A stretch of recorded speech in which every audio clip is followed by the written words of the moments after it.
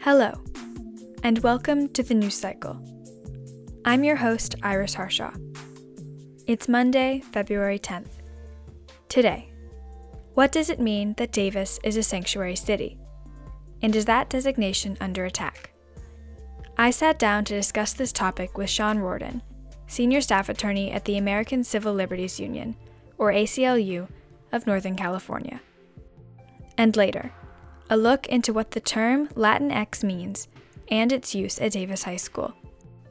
Now, let's get into it. Sean, welcome to the News Cycle. It's great to be here. Thanks for inviting me. Can you first tell me just what does it mean for a city to be a sanctuary city?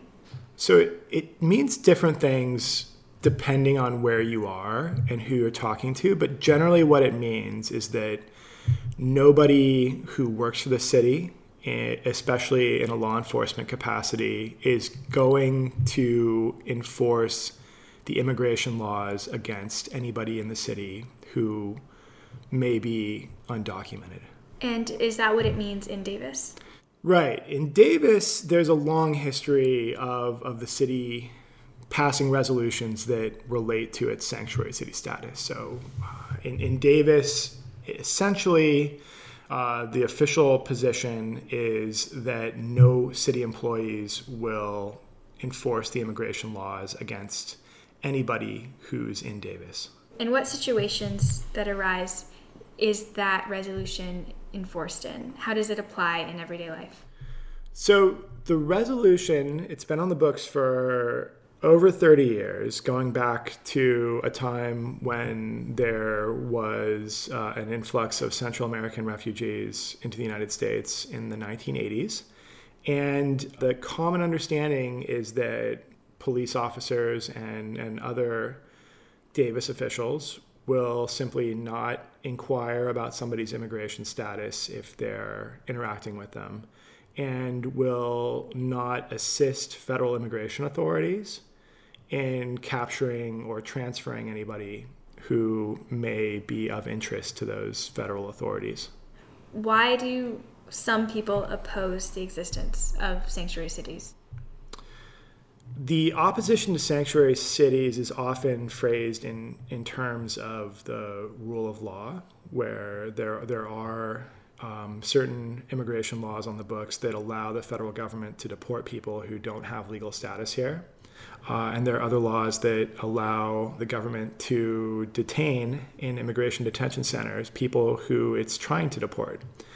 And so often opponents of sanctuary cities will say that when a jurisdiction carves out itself as a sanctuary, it is somehow thwarting or undermining the operation of federal immigration laws. Now, the answer to that is that federal immigration laws have never been intended to be enforced by local police officers.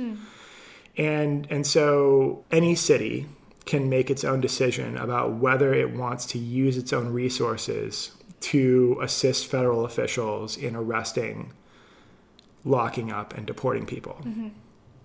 So it's just a choice the city has made to not put resources towards that? It's a choice that the city of Davis has made not to put resources towards that. And it's also a choice that the state of California has made, because even though Davis was at the leading edge of cities doing this, California now has laws on the book that, except in very limited circumstances, prohibit any state or local law enforcement agencies within the state from cooperating with federal immigration officials and using their own time and resources to transfer people to immigration officials or to detain them at their behest. In 2018, the Trump administration started a lawsuit against the state of California for having sanctuary cities and having overarching laws that supported that.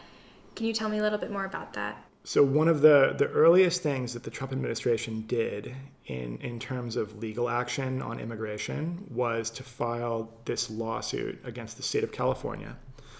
The lawsuit sought to prevent California from being able to implement this new law that would prevent, in most circumstances, local police officers from using their time and energy to transfer people to Immigration and Customs Enforcement, the federal immigration agency.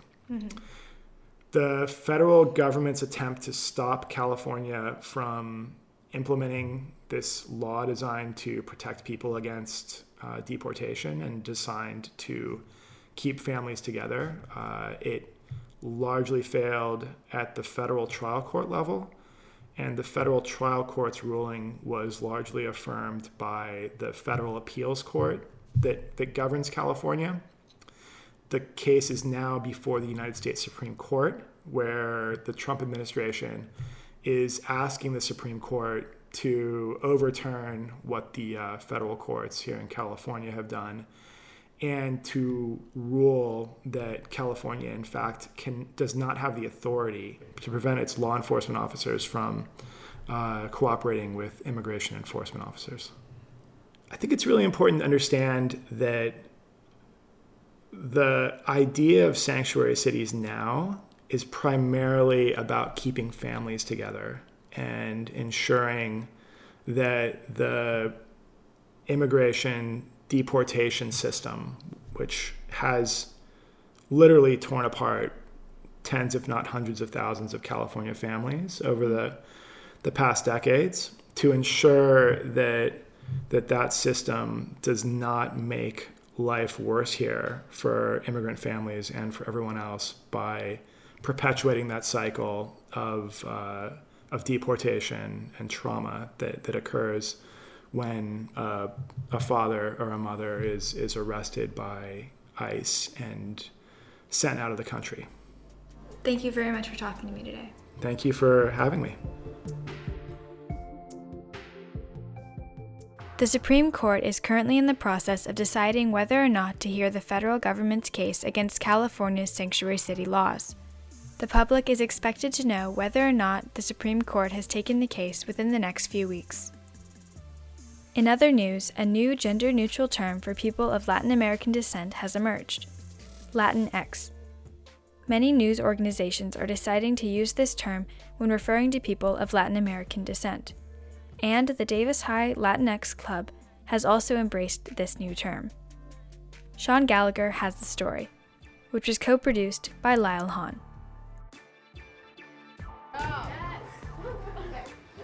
So I did a small presentation on some college tips for juniors. It's lunchtime at DHS on Tuesday.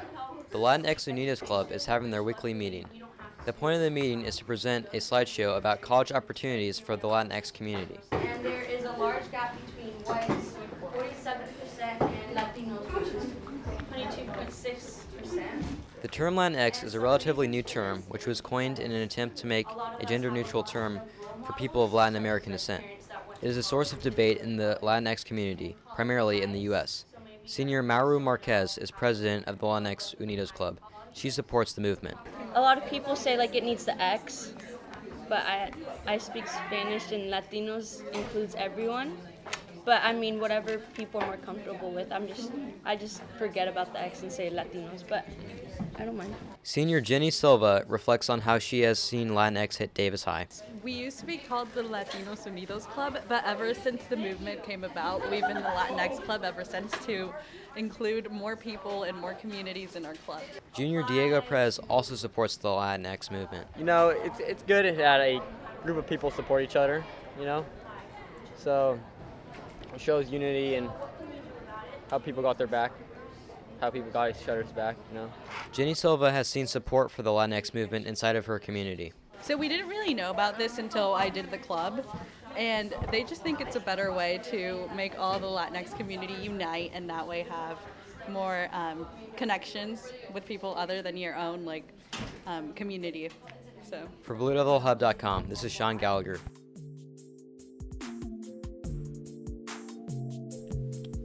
The news cycle is produced by the Blue Devil Hub in collaboration with the Davis Enterprise. Iris Harshaw is the producer. Dahlia Kraus is the assistant producer. And Daniel Ruiz Jimenez is the studio recording engineer. Thank you for listening. See you next week, Davis.